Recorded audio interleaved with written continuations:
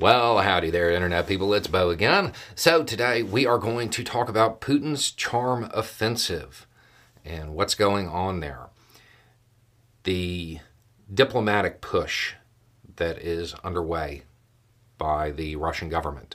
We talked about it briefly over on The Road's Not Taken on the other channel, and we have a little bit more information.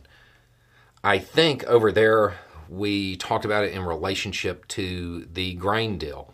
That doesn't look like it's going anywhere at the moment. Putin basically told Turkey, hey, these are my complaints, these are my demands, the West needs to do X, Y, and Z. The West is like, we're already doing that. It appears to be a non-starter, at least for the moment. That's not great news for really anybody, to include Putin. That's just bad news all around. Generally speaking, food disruption is not good.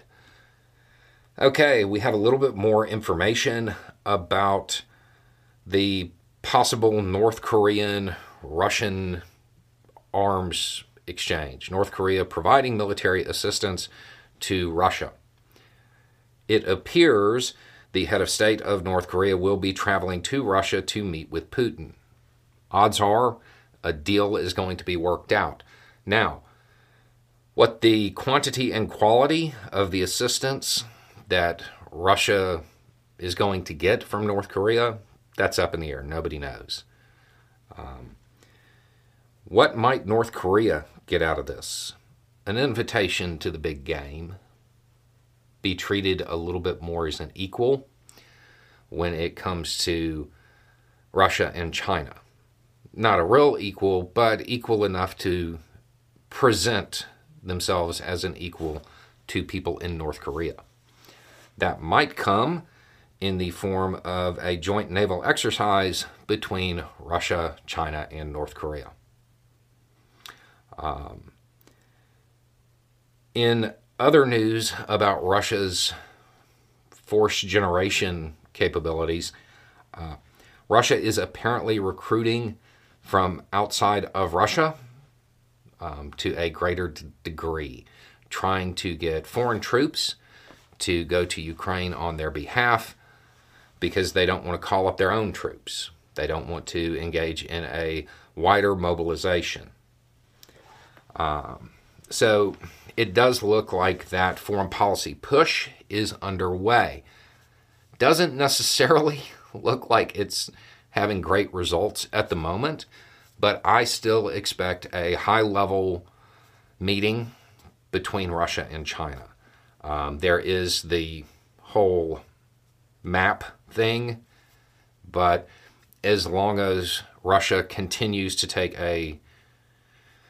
as long as they continue to defer to China, probably shouldn't be an issue. But if there is going to be a breakthrough for Russia, that's probably where it's going to occur.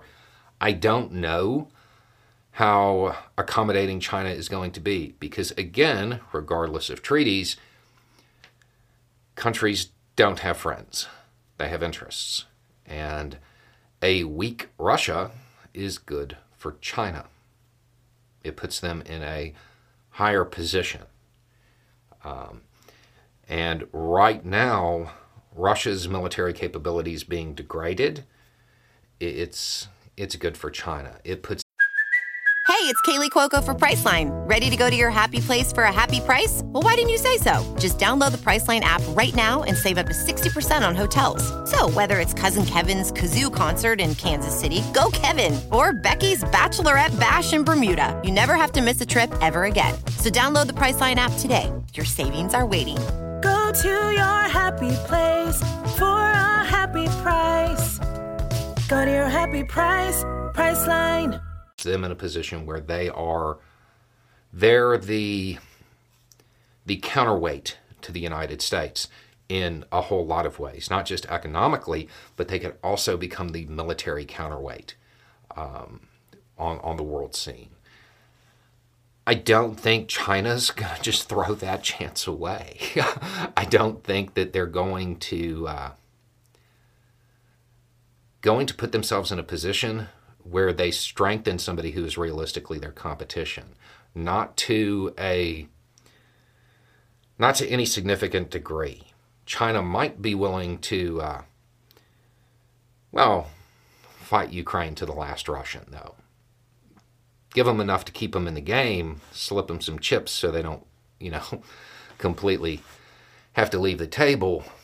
But I think it's unlikely they're going to provide a significant amount of assistance that would allow them to launch any meaningful offensives and alter the trajectory of the war, because it's just not good for China. Anyway, it's just a thought. Y'all have a good day.